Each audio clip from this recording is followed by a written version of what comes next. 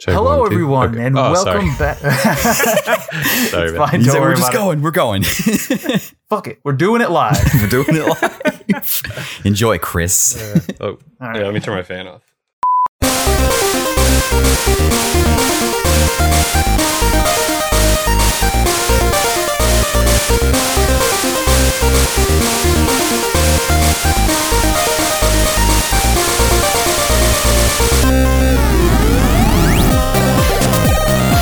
Welcome back, everybody, to the King of Games 1992, hosted by the Retro Hangover podcast. My name is Arnie. I'll be your host on this fine evening of dueling video games, but I'm not going to be doing this alone. As always, I have two fine co-hosts joining me today.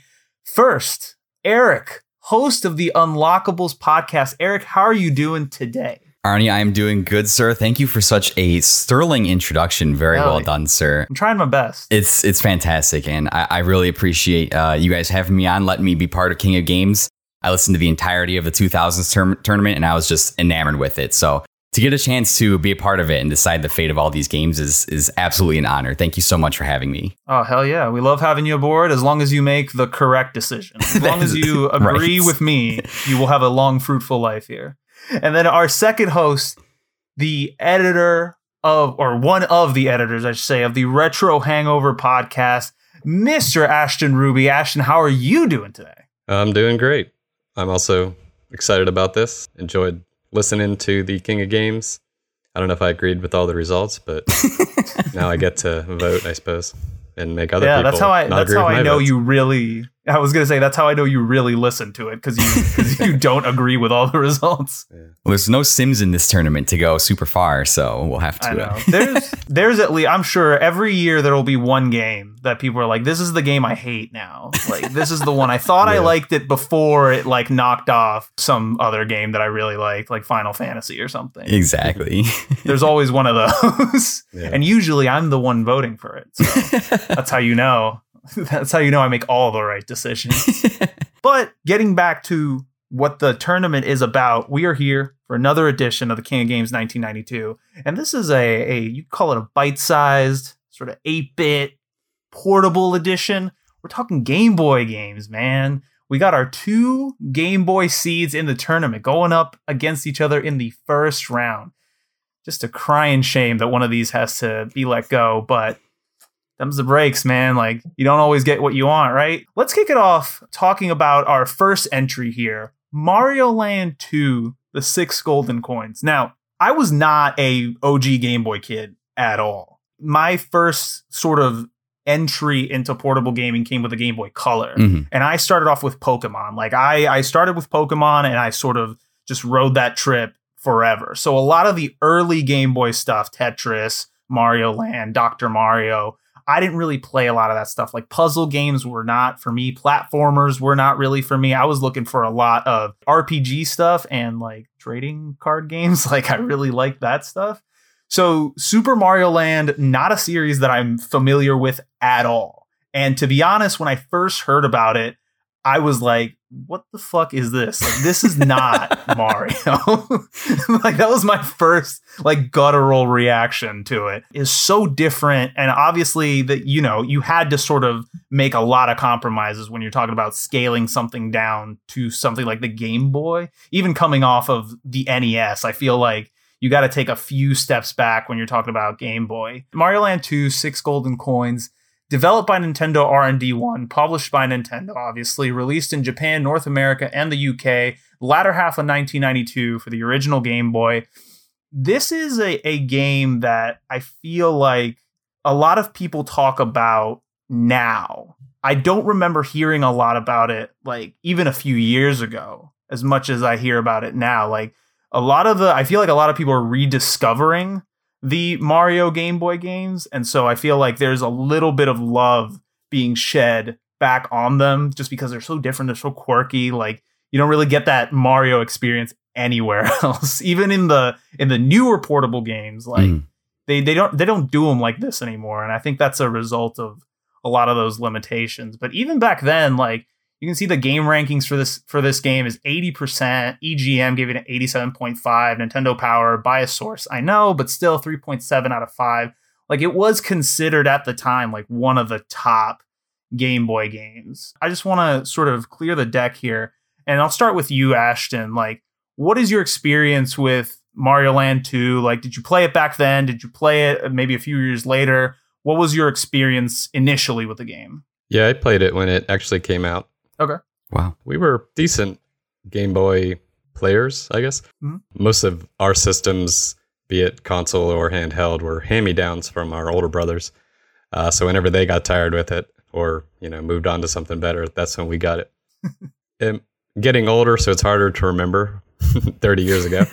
But yeah, I definitely remember playing this game, playing it a lot, thinking it was really cool, that it was different from a lot of the other Game Boy games, and in a lot of ways kind of different from Mario, but still Mario, still jumping on stuff and collecting coins.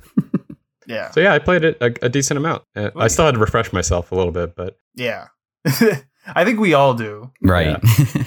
As far as got it when it came out and played it and liked it, that's the camp I'm in. Sweet. Let me ask you this real quick. Mm-hmm. Had you at that point already played like the NES games? Like, was this okay? So from that perspective, did you feel like it was like when you played it and you were like, oh, this is way different? Like, was that disappointing? Did you sort of see it as like, I don't really care, like it's more Mario? You know what I mean? Like, I know a lot of people sort of had to adjust to what this was as compared to what they had played before. Yeah, I don't think so. I think it was probably closer to the latter. I liked Mario and I liked experiencing new games and new things. So I was happy to play whatever, really. And I liked most of the, interesting choices or diversions that they chose.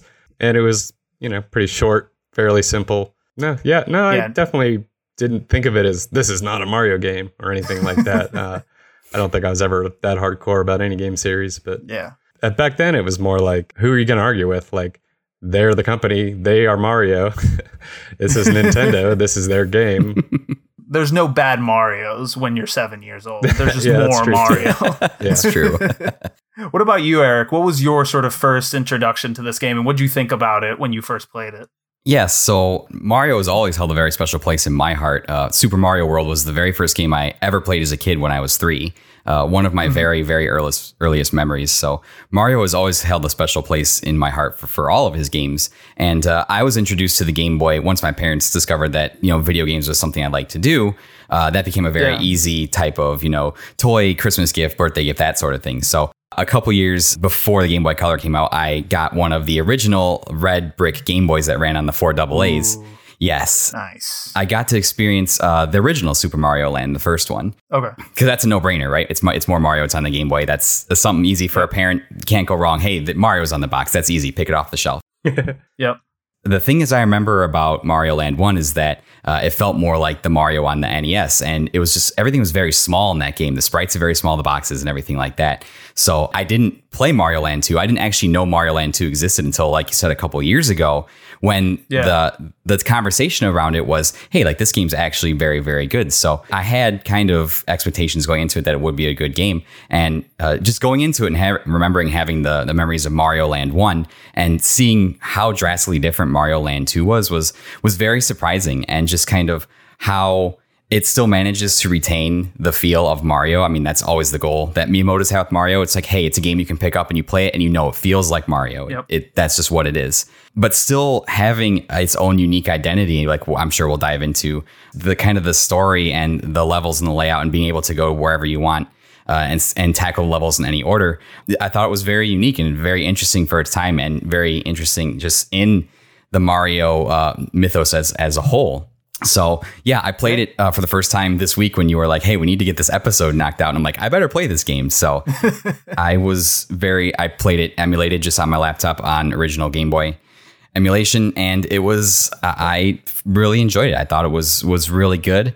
And I try to keep in mind too that, hey, it was on the Game Boy. They did have to make some concessions, but comparing 1 to 2, like I could tell easily that this is Mario. So I'm glad I got the excuse to go back and check it out, and definitely just learn a little bit more about the side of Mario that you don't really hear about. Mm-hmm. I think the reason why this game feels so different too, and I'm sure we'll touch on, is that Miyamoto was not involved in this series at all, really. He was busy working on Mario World and Link to the Past. That's right. So I think that definitely shows, and that team took this game in a really good creative direction and ended up liking it a lot. That's right. Miyamoto was busy chain smoking cigarettes and putting them out on interns to work on this stuff.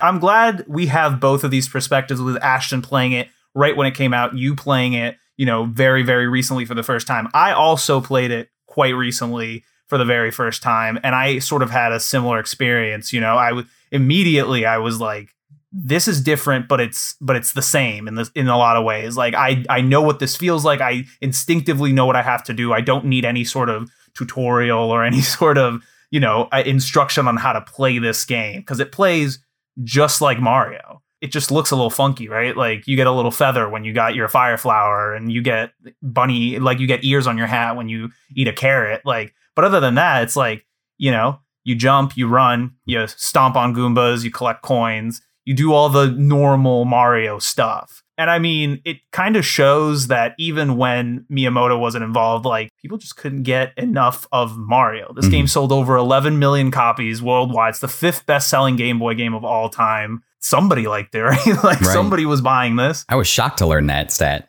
Yeah. Oh, yeah. And especially for a sequel, too, which I feel like, sometimes, especially for a sequel like this, where I think you put it best, Eric, where you see Super Mario Land 1, and that game is just like, what if we miniaturized Mario? Like, what if we just kept it as true to Mario as possible? And this game was like, what if we had a lot of fun making this game? Right. Like, what if we didn't rigidly stick to like the Mario formula?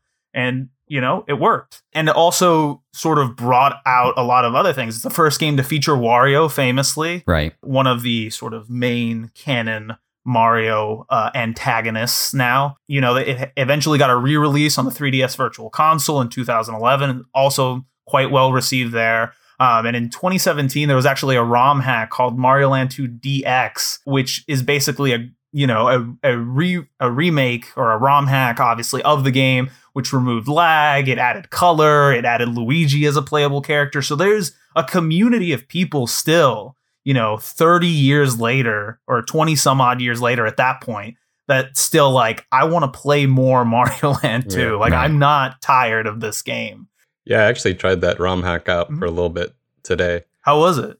Good. It was, the way I'd put it is, it's like you're not really playing a new game, but you're definitely playing a more refined version of it. And some of the changes, I don't know that I would have changed. So like you mentioned, he has the like turban with a feather when he gets the firepower. They changed it to just the regular Mario red and white outfit. Yeah. Things like that. And there's lots more colors, so it looks a little better. Yeah. It's hard to tell sometimes on emulation to compare like how it's running. Yeah. Did you play as Luigi? They added a little room you walk into when you select your file, your save file. Oh, gotcha. That's cool. I was interested in seeing what they did with Mario in this remake, so I just went with Mario. Yeah. And I think there's other ones. I think people made a version where you play as Princess Peach or Daisy. Oh, that's interesting. Stuff like that. I think there's one where you can play as Wario, actually.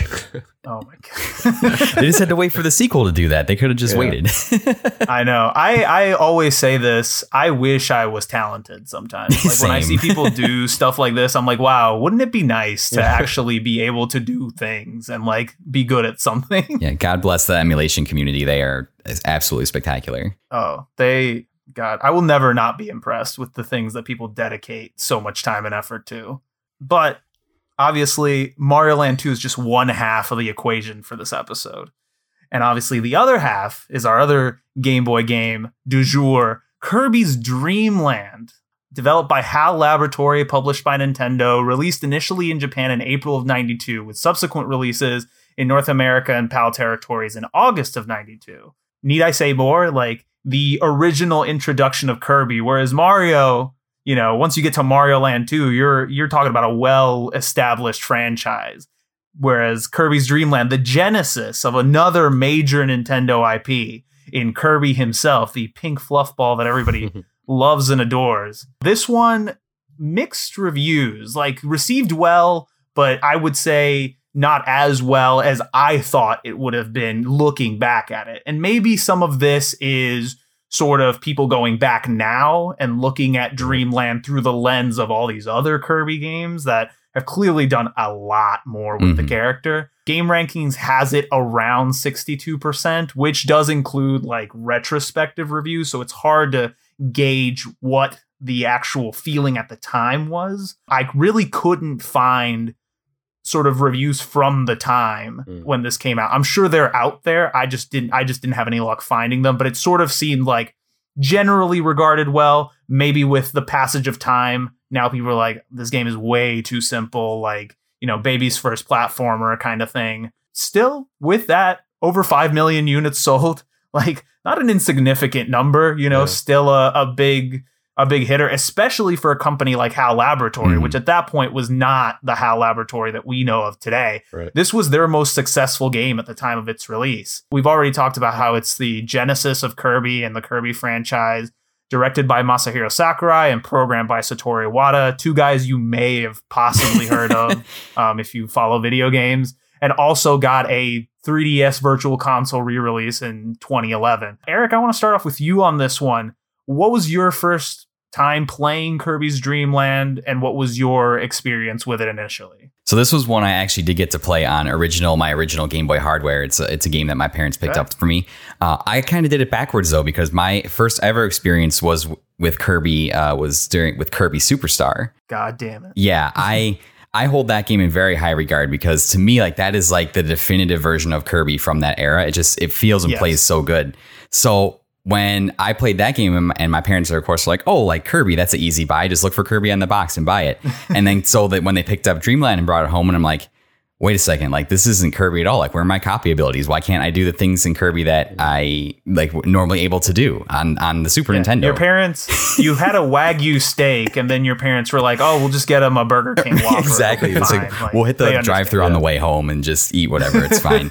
So yeah, it was very, very jarring. And I think up until recently, I played it this week for this episode. I kind of held a lot of resentment towards it, because I was just like, you're not Kirby Superstar. It's just, you're not. You're just garbage. But I was actually getting to play these two games side by side, and just kind of reading about how this was really HAL Laboratory's like last chance. Like they were in pretty big trouble before this game came out, and this game really did kind of save them. And just the work that Sakurai and Iwata put in this game, I really enjoyed playing it, even though it doesn't have a lot of the Kirby staples that we know and love today, like copy abilities and things like that. I really genuinely had a good time with it, and I can understand why it gets the knocks it does. Like, very short game. Like, I think I beat it in like maybe 15 or 20 minutes, just kind of blazed right through it. Yeah. But genuinely enjoyed it. It controls very well. It's very well programmed. Everything is the artwork and the design of Kirby and just everything is very well done. So it kind of shows you the pedigree that HAL had achieved with this title and would going forward. Like you said, it sold well enough that it kicked off another pillar title franchise for Nintendo, which is not something you can sneeze at. 5 million units, that's a lot, considering that when you look back at the history of other Nintendo franchises like Metroid struggles to break 1 million units. Yep. And the first Kirby game sells 5 million units. Like, that's not insignificant. So I've kind of been in and out of Kirby ever since. He's had some hit titles, he's had some missed titles, but I will always go out of my way to play a Kirby game just because of my experiences with Kirby, Dreamland included. And I think I appreciate it more now, having gone back and played it in kind of this retrospective, than I did as a kid, because I was just like, oh, Superstar is the best thing and this sucks. Yeah, fair enough. Ashton, same question. When did you first play Dreamland, if at all? And what was your sort of initial experience with it? I don't have as vivid a memory of playing Dreamland as I do Mario 2. Okay. But I'm almost certain that I played it on the Game Boy, or possibly, had it for the Super Game Boy, as that was called. It went into the Super Nintendo. You could play it on TV. And I think I've heard other people, when they talk about this game, kind of mix up all their memories of Dreamland and Adventure. And usually it's those two. It's like, yeah, wait, this whole time I was thinking that was Adventure. Right. Yeah, I remember. I actually probably remember more the advertising and sort of the hype of Kirby more so than actually playing through the game.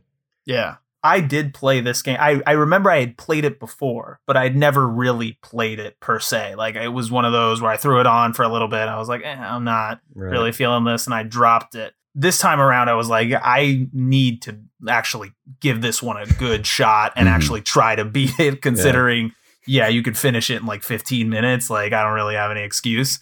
And I found myself really enjoying it, actually. It's very simple. Very simple. And it was like Eric said, it was hard at sort of unwiring that part of my brain that's like, I should be able to transform into all these guys and like do all the cool Kirby moves. Right. But once I made that disconnect, I really found myself enjoying it. I really found a lot to love in the simplicity of it. And there's a lot in it that I'm like, fucking Satoru Iwata is a fucking genius, man. Like the emotion, the sort of attitude he's able to get out of a sprite like Kirby. Everything from the little dances to his like flying around to his little animations when he hits the ground. Right. Like all that stuff is just like, oh my God, dude. Like so much emotion, like in such a, like as a Game Boy cart, like I never expect that from, those sprites. And I will say I cheated a little bit. I actually played these on my Retron 5, so I was able to play them on the big screen. Oh, nice. Which I think sort of gives the benefit of having a lot more space to breathe for the sprites and the light, as opposed to like if I'm like crouched in my mom's minivan, like playing by the light of a street post as we're driving by. Maybe I don't see all that, right? But the stoplight's red. I can get a few minutes in. Is the stoplight's red? Exactly. I just gotta angle it right so I don't get like cataracts when I'm 13 because I'm trying to like squint and look at this thing. But it was quite an enjoyable experience, and a lot more enjoyable than I thought it would be going into it. So I really enjoyed it, even for its faults and for as much as the series sort of evolved past this entry. I can still kind of see, like, if I squint and I'm like, I really try, I can see why people sort of fell in love with this character with this game, because there's a lot to love there. And obviously it doesn't hurt that it was helmed by, two guys, one of whom is obviously still with us, who have sort of left an indelible mark in the video game industry. And seeing these like early fingerprints of what they were doing, you can really tell that they had something special going on there. Like maybe not at the time, but like looking back on it, it's very evident. Like, damn, these guys know what they're doing. Right. Yeah. Now that we've sort of set the table, for this matchup, and as I'm talking about it, I'm gonna be more and more excited about it. Absolutely. Because having played both of these, it's like, oh man, why did these have to end up together? This was a really good matchup. It was unbelievable these two got matched together. It really was. And from the outset, like looking into it, I was like, I don't know how fun this is going to be. And then I played the games and I was like, oh, this is going to be really fun. Absolutely. So now that we've set that table, what we're going to do is we're going to take a little bit of a break. We're going to come back on the other side of it. We're actually going to get into our criteria, get into the, like I like to say, the meat and potatoes of the issue, and sort of figure out which one of these two games is going to end up moving on to the next round of the tournament. So if you're listening right now, do not pause this podcast. Do not change that dial. Do not go anywhere. We're coming right back.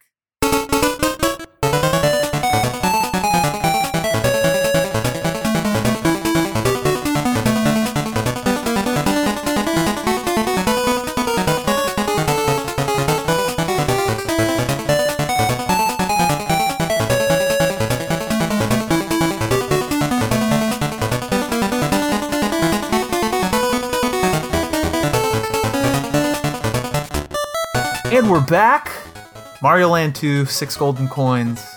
Kirby's Dream Land. Let's put on our gloves. Let's go. I'm ready. Time to hash it out, baby. This is it. That's right. Watch, we're all just going to agree on everything. It's going to be very, very anticlimactic at the end of everything. So now we're going to go through our 4 major criteria for the tournament. And then obviously our ultimate decision of which game is going to move on. But just as a quick refresher, the 4 criteria are going to be critical and commercial reception, personal attachment, legacy, and then a head-to-head comparison of which game would you rather play today. We're going to vote which game we'd prefer in each. And then we're going to make our final decision about which game ends up moving on and which game is, I'm assuming, going to get thrown in a blast furnace or something. Never to be played again.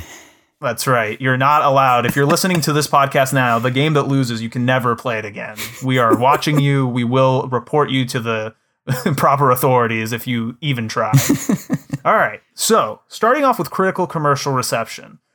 There's a couple of ways to look at this. You can look at it as, pure success, like which game sold more, which game reviewed better.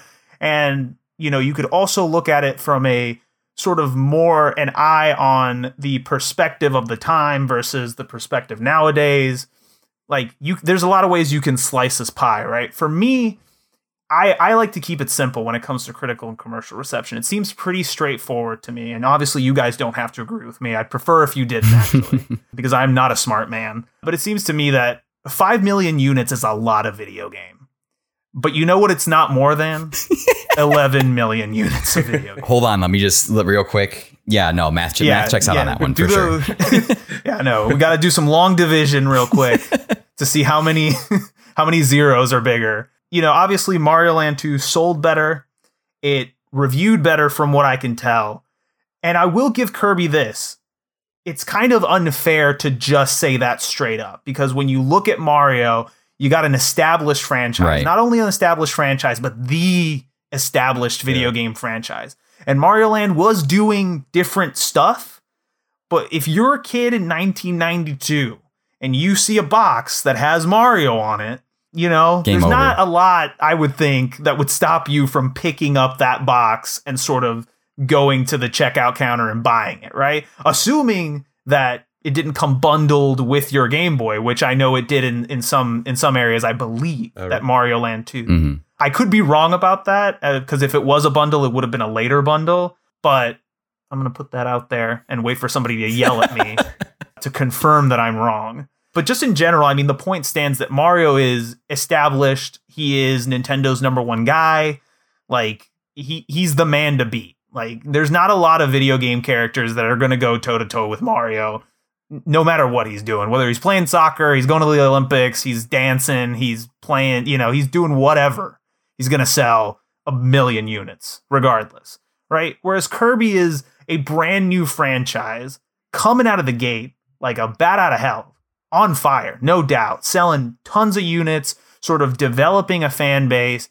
And even then, I still feel like I have to give it to Mario Land 2 out of principle, because the numbers are there, right? Like I think regardless of whether this had been Kirby 1, Kirby 2, Kirby 3, Kirby whatever, Mario Land 2 is just going to be that big. And in the context of 1992, I don't think you get much bigger than Mario Land 2, like in terms of pure sales and in terms of critic review. And it's also impressive that even though they changed the formula up, they still got really good reviews. People were still sort of recognizing the formula. They had done a really good job of mixing it up, not letting it get stale, but also not making it so different that somebody would be like, this isn't Mario anymore, right? And I feel like that's a hard line to walk, especially when you're this deep into a franchise like this. It's hard to keep people happy. I would say it's even harder to keep people happy nowadays. But regardless, I don't think it's ever been easy to keep sort of a fan base on the hook for that long, especially when you start to experiment, things get a little hinky. So personally, for me, it's going to be Mario 2, but Eric, why don't you tell me what you're thinking on this one? Well, this is going to be rather anticlimactic to start, but I'm going to agree with you in terms of the category of commercial and critical reception. I think Mario Land 2 wins it hands down. You raise a very good point. 5 million units is nothing to sneeze at when you're going up against a Mario to come that close within 6 million units striking distance of an established IP, established juggernaut IP like Mario, who has basically controlled the late 80s, early 90s.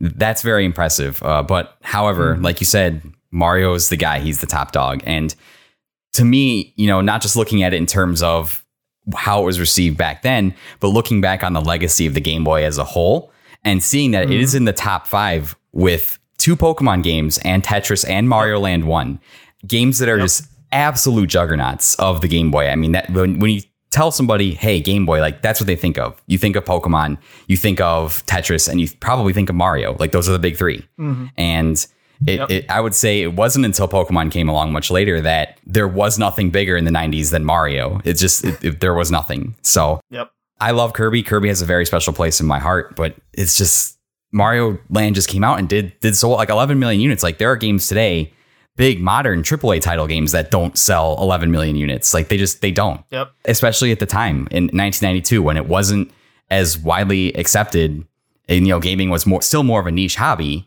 to eventually hit 11 million units and to have high 80s, and to even look at it now and see that people are looking back on it and saying, hey, like this was a really good game. And I know we'll get into that legacy and a little bit of stuff a little bit later, but I think it's got to be Mario. I think that's the right answer. Perfect. Ashton, tell me what you're thinking. Well, I'm thinking generally I agree. I always think this is a bit of an odd category because like the hipster in me is like, what do sales numbers mean? Or whatever. Think of the shareholders. Right. Exactly. Their needs. Yeah. Capitalism.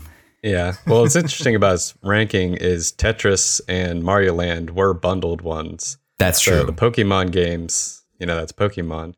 So this is the only one that wasn't a Pokemon game, and at least a huge bundle that came with the system. You're probably right. It probably was not bundled, but there's a pull in me that feels like they would have slapped this one on there at some point. And I think, and I'm probably going to blur the lines a little bit with Legacy here, but I think when I generally hear people talk about these two games, there's almost always fondness for Super Mario Land 2, and there's always these kind of caveats like it was the first one, or well, it launched it, but it's too short, too easy, too kiddish. Kirby. So I think that's probably the reason I'm going to go for Mario Land, is just kind of that, just based on my sort of gut feeling. But it seems like between the two games, it is kind of critically received that Mario Land good, Kirby belongs in a museum, but not great. Yeah. All right. Well, get your brooms out. That's a clean sweep for Mario Land 2. And the first criteria, critical and commercial reception, we're going to mosey on down to criteria numero dos, which is personal attachment. This one, I like personal attachment personally, just because you get to sort of talk a little bit more about what you like about the game. It's not as rigid as the first category, in my opinion. And so I don't want to start this one off. I want to start off with you, Ashton, because you played both of these around the time of release. So I want to see what you think, what your sort of feeling is on where these two land in this particular category. Sure. Yeah, I think I got a little bit into it earlier, that I remembered playing Super Mario Land 2 more, and I remember really enjoying it. Like all my free time going to be on the Game Boy trying to collect all the 6 coins. I had a twin brother and a younger brother, so we kind of always swapped between games and systems and stuff and save files. Just to kind of jump to the end, I think I would personally give this one to Mario Land 2. I just have stronger memories of it. I remember thinking that everything that was going on in this game, I enjoyed. Like, I liked the sort of, it's almost silly to call it open world, but you don't have to go in any particular order. You could even do a stage in one thing. If you're having trouble with it, check out another world and go do that one. That seemed very different at the time. And I really liked that. And yeah, just the different worlds. And there were little like kind of homages to things, like the 3 little pigs are in there. Yeah. And then, like Kirby, I was having trouble kind of remembering even playing it. Yeah. I want to say I definitely played it. If nothing else, that I had played Kirby's Adventure and Superstar and been like, oh yeah, this is the first one. So for those reasons, mine goes to Super Mario Land 2.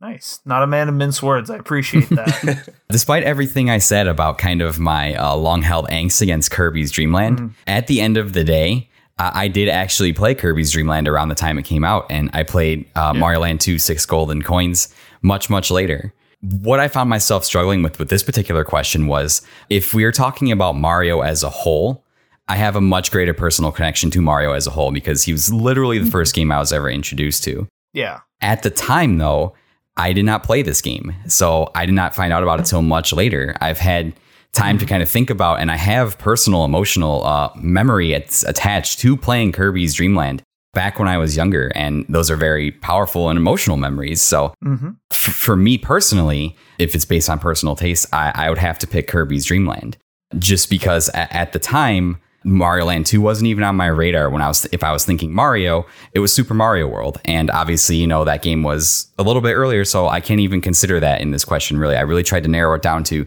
these two games specifically side by side. I can't consider Mario as a whole because I love Mario so much. But I also love Kirby so much. But going back to it, it's got to be Kirby's Dream Land for me because that was the one I actually experienced and actually had memories attached to. Okay. Awesome. For me, it's a little bit different. Obviously, I didn't play either of these games when they came out. I played them much, much recently, so I can't sit here and sort of misty-eyed tell you about all my great memories of playing Kirby at the dentist's office or anything. But I will say that having played both of them and really enjoying my time with both of them, Mario Land 2, like we've all said, very different. Right? Very different, but very well executed. I thought it was put together very well. It felt really fun to play. When that turtle ate me and took me to another part of that was mind-blowing. I was like, holy shit. Super cool. Yeah. Like the idea that you could just walk around, and sort of play, like Ashton was saying, play these levels in any order, sort of not be constrained by anything except what you want to do, right? How you want to tackle each thing. I think in some levels, they're even like branching paths to get to the boss. So you don't even it's not like you're even locked into any particular level. If you're not enjoying it, maybe you could try the other one and get there. There's a lot to do. It gives you a lot of freedom. Kirby, the complete opposite. No freedom at all. There is a path. You want to get to the door. You want to get to the star. You want to get to the other door. You want to get to the boss. And it's very straightforward, but also very well executed, very well put together. There's a lot of good technical programming in that game. I think as a whole, I enjoyed my time with Kirby more because it was sort of a compressed, concise sort of adventure. It had a beginning, it had a middle, it had an end. There's a story to it. I really enjoyed the sprite work. I really enjoyed like the emotions coming through from not just Kirby, but some of the enemy sprites as well, the boss sprites, especially that tree, that goddamn tree. Every time I beat it, it starts crying, my heart aches. I honestly feel like I've done something wrong. Are we the villains? Yeah, exactly.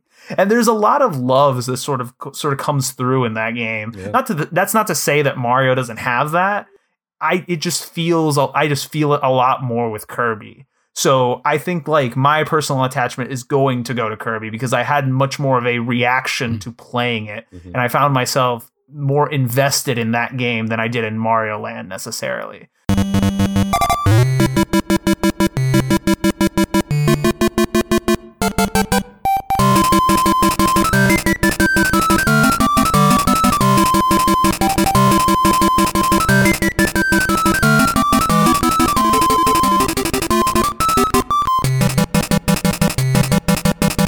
So Kirby's going to take personal attachment 2-1, and now we're going to move on to possibly the big dog. I consider it the big dog. Legacy. And so, legacy is whatever legacy means to you personally, right? Like you could define it any number of ways. I think I'll take this one first just to get us kicked off real quick.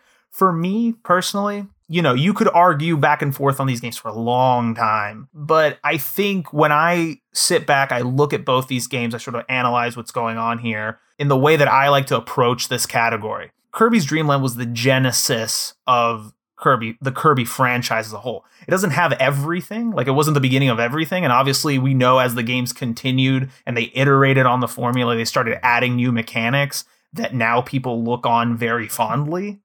But that's not to say that what the foundation that is Kirby's Dream Land is not there still. It is there. And I think a lot of the mechanics that you see in even Kirby games today, I would say unchanged for the most part from what you saw in Kirby's Dream Land. Obviously, they've added a lot more stuff. It's a lot more complicated now. It's not as straightforward necessarily as Kirby is, but Kirby's beauty was always its simplicity in my eyes. Like Kirby was always a franchise that like when I need a break, when I need to sort of give my brain time to not be thinking about 10 million other things when I'm playing any other game, I pop in Kirby, right? Because no matter how many new tricks and gimmicks and other stuff they add, it's always very simple to pick up, to play, to enjoy.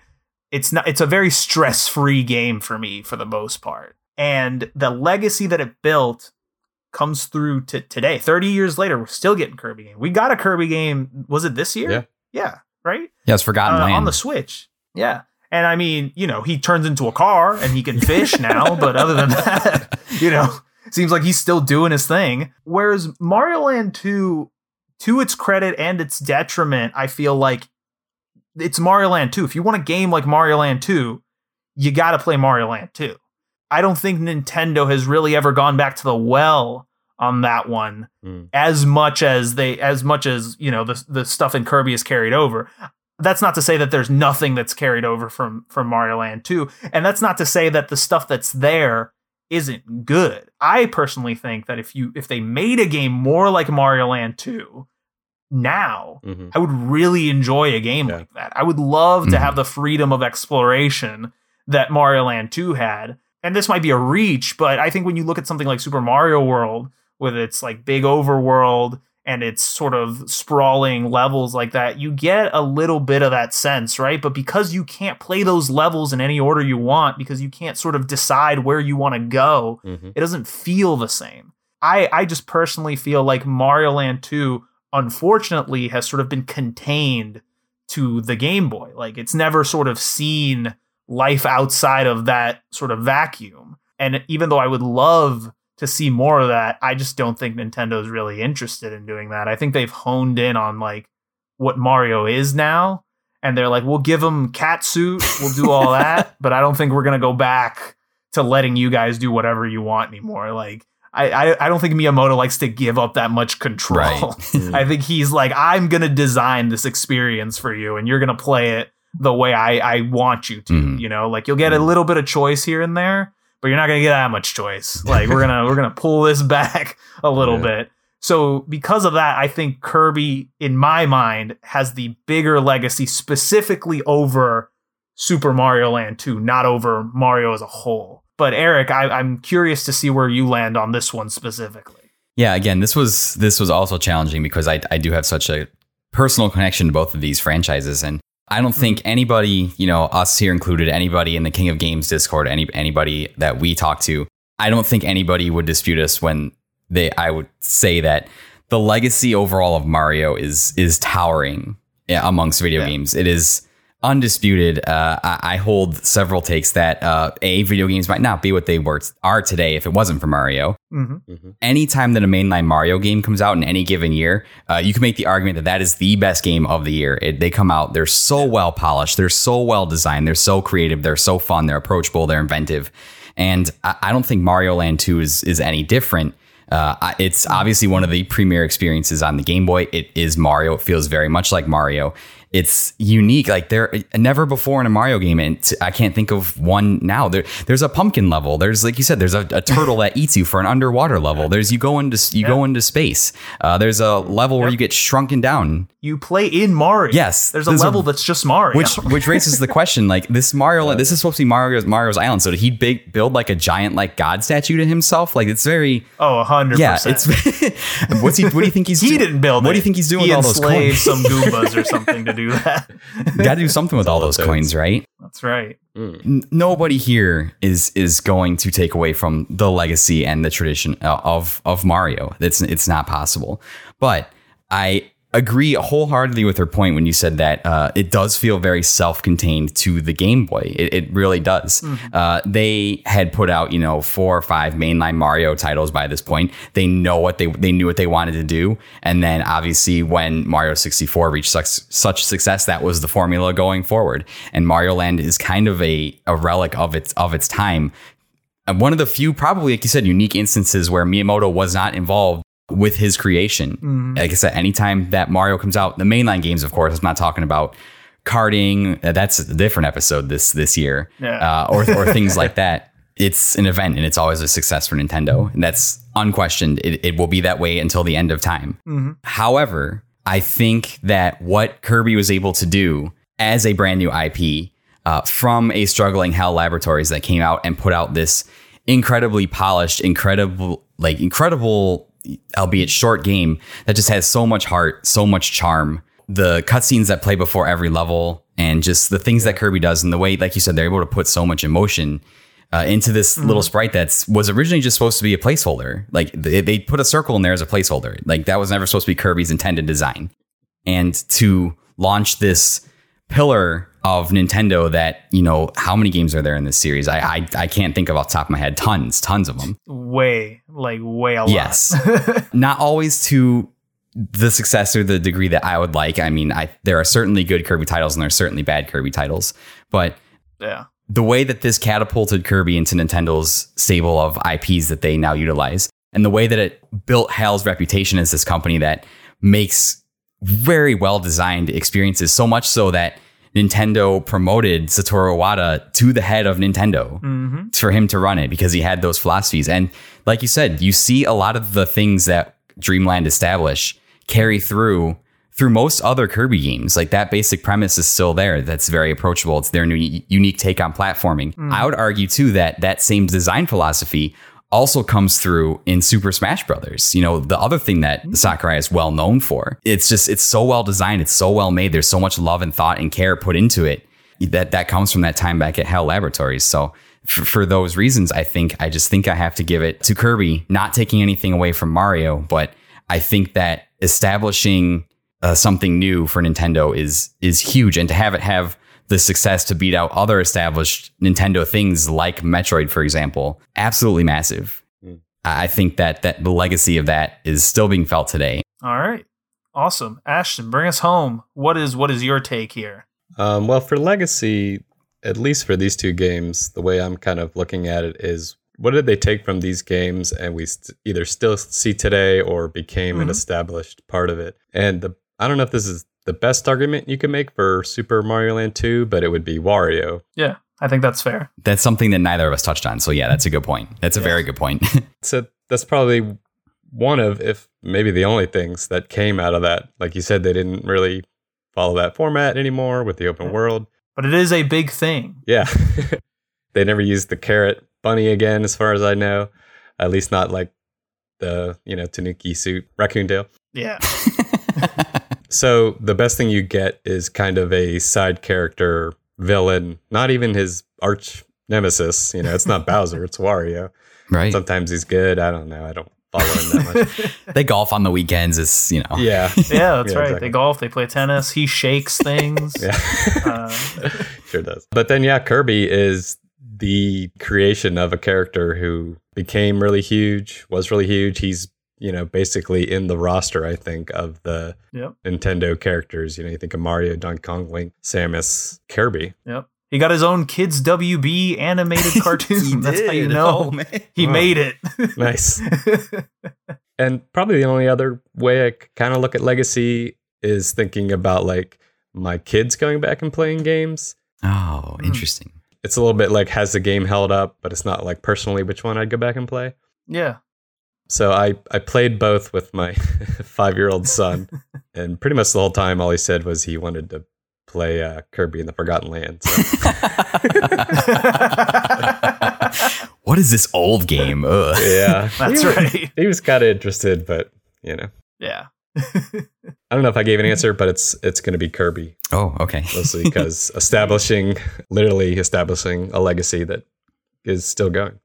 Yep. 30 years strong, baby. Yep. 30 years strong. Let's go. Kirby sweep of the third criteria, legacy. Now we're coming into the fourth criteria, head-to-head comparison. And this one, just to be clear, is not the final decision. This is just asking each one of us, if we had the choice, which of these games would we play today, in terms of which one do we personally think holds up the best, which one do we enjoy the most.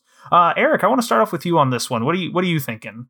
Yeah, so having played both of these recently, I still think that if you're of the slightly older generation like we are, I think these are still very approachable and able to go back and play these. Not so sure the younger generations would tolerate it. Like you said, with amazing things like Kirby and the Forgotten Land's an incredible game. I love that game. Yeah. But that being said, I did experience personally, having gone back and played these recently, more slowdowns playing Mario Land 2. It seemed to have a more difficult time rendering more sprites on screen. When there was like 3 or more things going on, like it tended to slow down a little bit.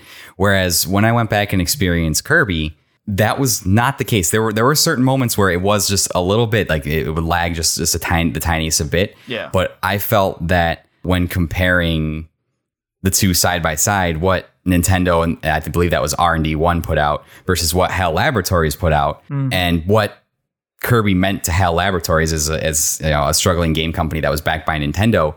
So Iwata and Sakurai knocked that game out of the park, and they stuffed so much charm into it. They made sure it was running. They must have squeezed and every single ounce of power out of the Game Boy that they possibly could to get that game to run the way that they did.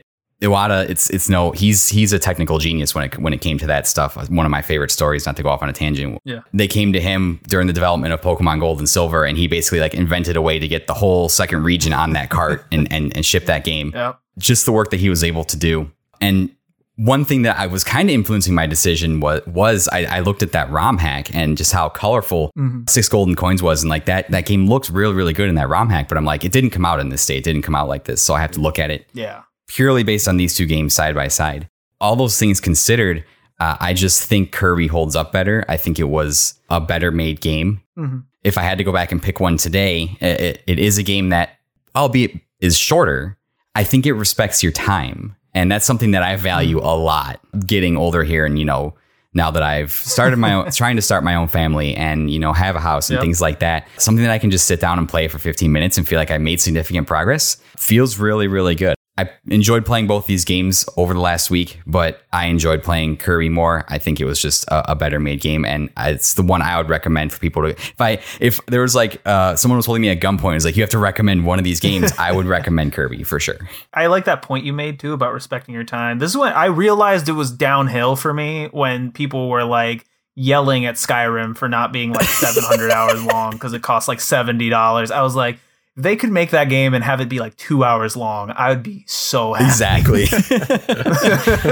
Past the 5 hour mark, like if you're not good, I'm gonna start actively resenting you for it. Right. Like I'm gonna blame you for my decision to keep playing. But Ashton, why don't you tell us what your take is on this as far as the head-to-head comparison goes? Sure. One of the things I really enjoy about video games is the sense of progression, be it levels or worlds or whatever. And if I were to pick one to sit down and play the whole way through, I think I would probably enjoy Super Mario Land 2 a bit more. Yeah. It, has basically, you got to collect something, which is kind of a numeric progression. You got to get through the stages of each place to get them. As far as respecting your time, like it has a save feature, so you can play as much as the time you got and then pick it up and come back later. Whereas Kirby, you have to start fresh every time, right? I can't remember actually.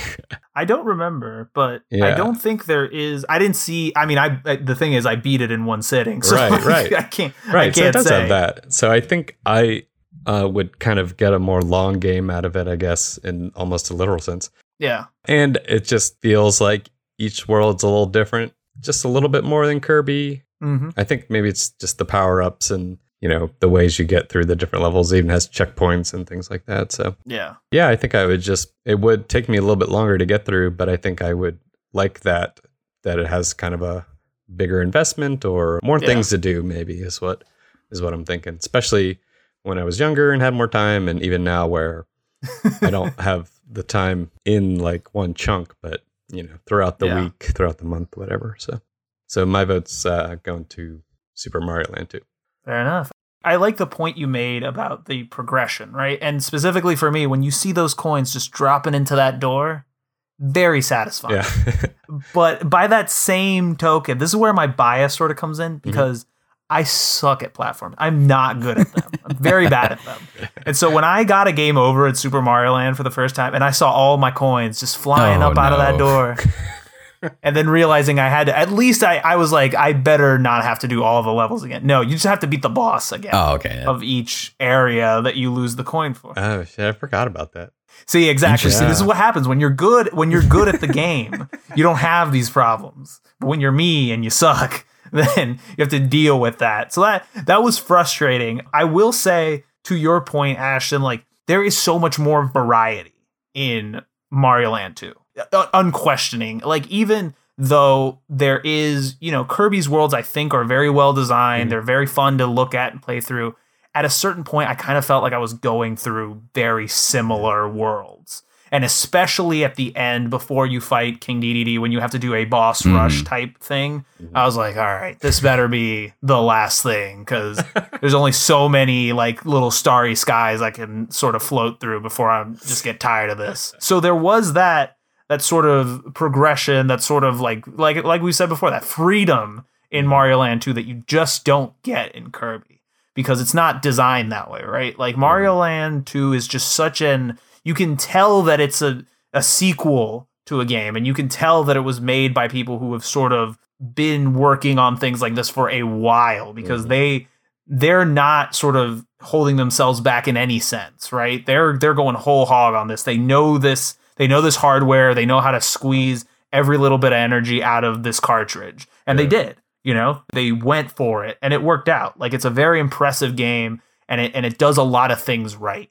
But again, I'm very bad at it. And so, like, for me, the beauty of Kirby is, again, it's that simplicity. It's that ability to just sort of go, not really have to think a whole lot and still have fun, still keep moving. Not to say I didn't die at Kirby quite a bit, but I felt like I wasn't punished as much for dying in Kirby, right? And that's really the thing I think it turns on, as far as, do you prefer one or the other for a lot of people? Because if you don't mind that challenge, if you don't mind sort of having to actually put work in, I think Super Mario Land is easily a better game to play, in terms of it's going to keep you entertained for longer. There's a lot more variety. There's a lot more to do. It's a more complex game. It's a lot more to sink your teeth into.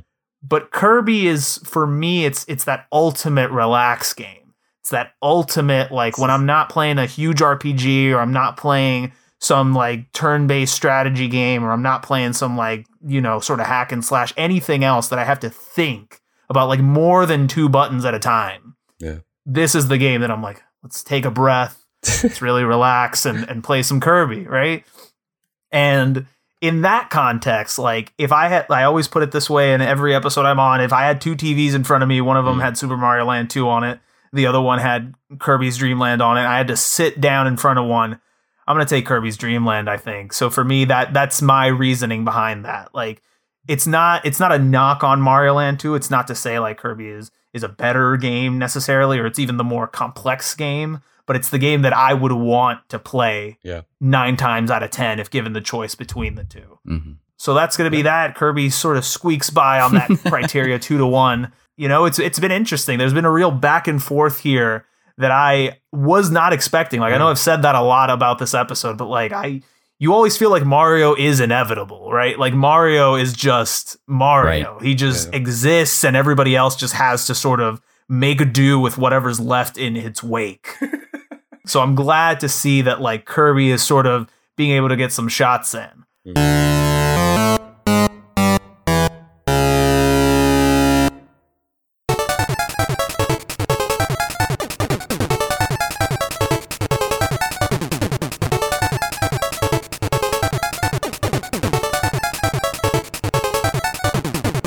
But now that we've gone through all of that, gone through critical commercial reception, personal attachment, legacy, head-to-head, now it's time for the final decision. And so we're going to go around and we're going to each sort of give our final pitch, tell which game we are picking to move on, and which game is unfortunately not going to be doing that.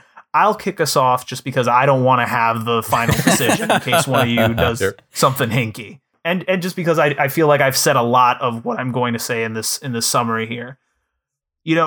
Playing both of these games, when I was presented with both of them, I was like, I think it's going to be Mario.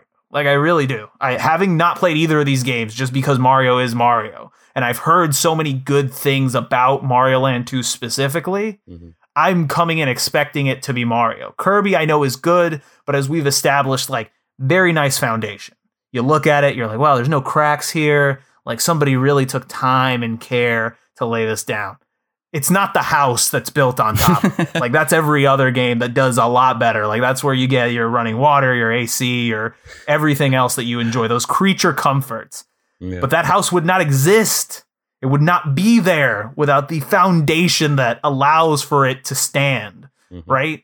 And so that's the beauty of a game like Kirby's Dream Land. If you look at it in the context of the year when it was released, it's a big game. It's a big game. It's doing something new. It's doing it well, which is, not to say that that's hard for a video game to do, but even especially on the Game Boy, with all the limitations that are just inherent in making a game for a portable console like that, Kirby's Dream Land, I feel like, really stands out in terms of how it's programmed, how it's designed, the artwork, the enemy design, all that stuff just nails it.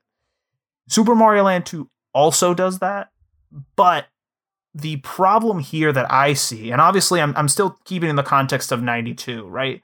Because Mario has a pedigree, now I'm looking at this game as not just, X Game Boy game here, but Mario Land 2. Right? Like that name carries weight and that name has a meaning to it, and it's inevitable that if you're picking up a game called Mario Land 2, there are certain expectations that just exist in your mind. And I think it met them. I definitely would not say that this is a game that I don't think fits in to that, pedigree. I'm not saying that it doesn't deserve to be called Mario Land or anything like that, but it's just so different, right? It's just so different. And that's not a bad thing, but it's something that sort of itches the back of my brain whenever I'm talking about this game. I'm like, it's Mario Land, but somehow it feels wrong to say that because it just does a lot of things that I really like, but aren't what I expected coming into it.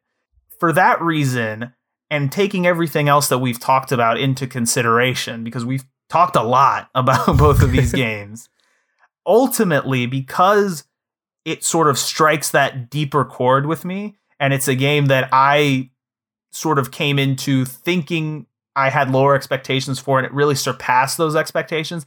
I'm going to end up going with Kirby's Dream Land for this one. Wow. I don't know if that's going to come as like a shocking decision based on everything I've said, but I really think in the context of the year these two games came out, I think Kirby's Dream Land is the better game. For me personally, I think it deserves to move on and sort of represent the Game Boy against the other non-Game Boy games of 1992. That sort of puts me out of the way. I've made my decision. I've locked that in. I have no time for regret. But because I went first, I also can't be held responsible for whatever happens from this point forward. Yeah. So with that out of the way, Ashton, I'm going to go to you first. I'm going to leave Eric in the hot seat for this one. Great. What's your decision, putting everything we've talked about in its final context? That point you brought up about the uniqueness of Super Mario Land 2 was probably one of the strongest legs that in my mind it had to stand on. Mm-hmm. To compare these two games in and of themselves, what they are, and I guess how they fit into their own series and video games and stuff. I think that's something you can say about as far as it being a Mario game. Why even talk about it, I guess, is that it did some unique things. It is its own thing for either good reasons or bad. They didn't repeat them. But yeah, I really liked what you said about if you're going to get that Mario Land 2 experience, this is it. This is what you got to do. That's it. Mm-hmm. But in my mind, the way I've probably been thinking about this whole time since I got put in this episode is it came kind of down to me as sequel versus the first game, the grandmother of a series, and even again if you go back to kind of the characters it created, at best Wario would be sort of a second tier, maybe, or tier and a half villain. While Kirby is the main star of his series. He's certainly no Waluigi. I'll say that. Yeah. Maybe that should be a big point of legacy. If it wasn't for Wario, we wouldn't have Waluigi. That's exactly what I was going to say, yeah. Oh, shit. I have to change my entire opinion. Yeah. And I wasn't sure which way I was going to go. And I think I was even proven by, I think I gave 2 points to each for the 4 categories. Yep. So I wasn't really sure. But I guess I was pretty sure that ultimately I was going to land on Kirby. I think for a lot of the reasons that you said, Arnie. Wow. Okay. Even though I would rather play Mario Land 2, I think it did some really cool things and introduced some cool things to the 2 video games from the Game Boy. I think that Kirby's kind of a more important game in the sort of grand scheme of video games, I guess. just that it's the first one. It's not just kind of like I said before, it's up there with Mario. He's not on top, but he's up there. So I think for pretty much for that reason, I think which game should continue to be part of this. I think Kirby's Dream Land. All right. Not what I expected. Eric, bring us home. Are we seeing? Should I pull out the broom, or is it a little early for that? Well, there's certainly no more pressure because I don't have to cast the tie-breaking vote now. So I thank you very much. That's true. I was going to spoil it by saying that, but I didn't. Yeah. No, I think there's been. When I originally looked at it, I got scheduled for this one and Chris did. I didn't really think of anything of it at first. I was just like, oh, okay, Game Boy games, like whatever. But playing these games and the more I thought about them, and despite the fact that, I've taken Kirby in 3 of the 4 categories, this was way closer than I ever expected it to be. These games, and there's a reason that they're the 8 and 9 seed in the tournament. They're that close. They're that good. I don't think they were when we ranked them all. I don't think they were that far off in points that separated them. Which means that the system works. Again, I'm not gonna. I can't take anything away from Mario. You just can't. Even if Mario loses or wins or whatever happens to him, it's still Mario. You can't ever dispute that. Yeah. There's a reason why it was, if you take away the fact that Pokemon was a cultural juggernaut and that Tetris was a pack-in title with the Game Boy, arguably Mario Land 1 and 2 were the best games on the Game Boy, the best games on that console generation, whatever you want to call it, that hardware cycle. You can't take that away from it. Like, Mario is Mario. He will always be Mario. His games will always be events. And I think that we just, as people that play games, kind of take that for granted because, at least in my opinion, he's been consistently great for so long that we're just like, another, maybe here or there, like the mainline ones. Mario is background noise at this point. He just exists. And people don't sit down and appreciate all these games are made incredibly well, including Mario Land 2 with the hardware they had at the time. That being said, the way I kind of settled this in my brain was I kind of did the time travel thing where I was like, if I was to go back in time and kill both of these games, what would the outcome be? I'm getting a little hardcore here. So this is a looper situation. Yeah, exactly. Would you go back in time and kill Hitler? Whoa, sorry. Anyways. Just you hammering these Toys R Us, getting dragged out of the store. I'd show up at Iwata's house and be like, you don't want to go into work today. just stay home. Choose a new path. I'm from the future. But no, I think if you were to go back in time and kill Super Mario Land 2, I think Mario would more or less be the same as he is today. If you were to go back in time and just kill or impede Kirby from being made, that's a very large chunk of Nintendo's history that just disappears all of a sudden because it is very foundational. Yeah. Mario exists despite Mario Land 2's existence. Kirby would not exist without Kirby Dream Land. I very firmly believe that. If that game was not a success, maybe HAL would not even exist. We're not sure. Yeah. That's true. Good point. But it was a success. And for all the reasons that we lined up here, I think when it comes to uniqueness, it's super close because both these games are very unique. Kirby's a fresh take on the platformer. Mario Land 2 is one of the most unique games, Mario games I've ever played. Just like one thing to point out, did you guys, when you were playing Mario Land 2, see the little enemies in the Jason masks with the knife sticking out of their head? Yes. I was like, is this a Mario game? That was wild. It was absolutely wild to me that I was like, this is a Nintendo game? That dude's got a knife sticking out of his head.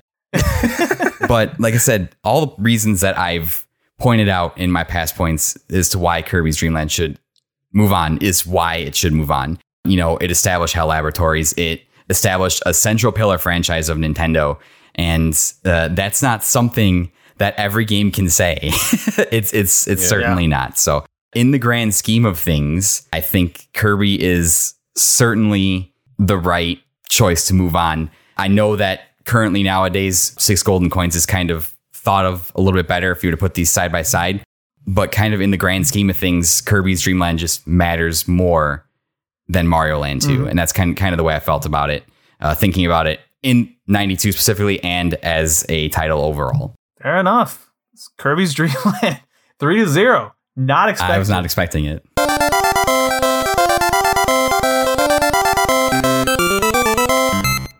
I will also say I really liked your point that if Kirby's Dream Land didn't exist, HAL Laboratory would most likely not exist in the form we know them today.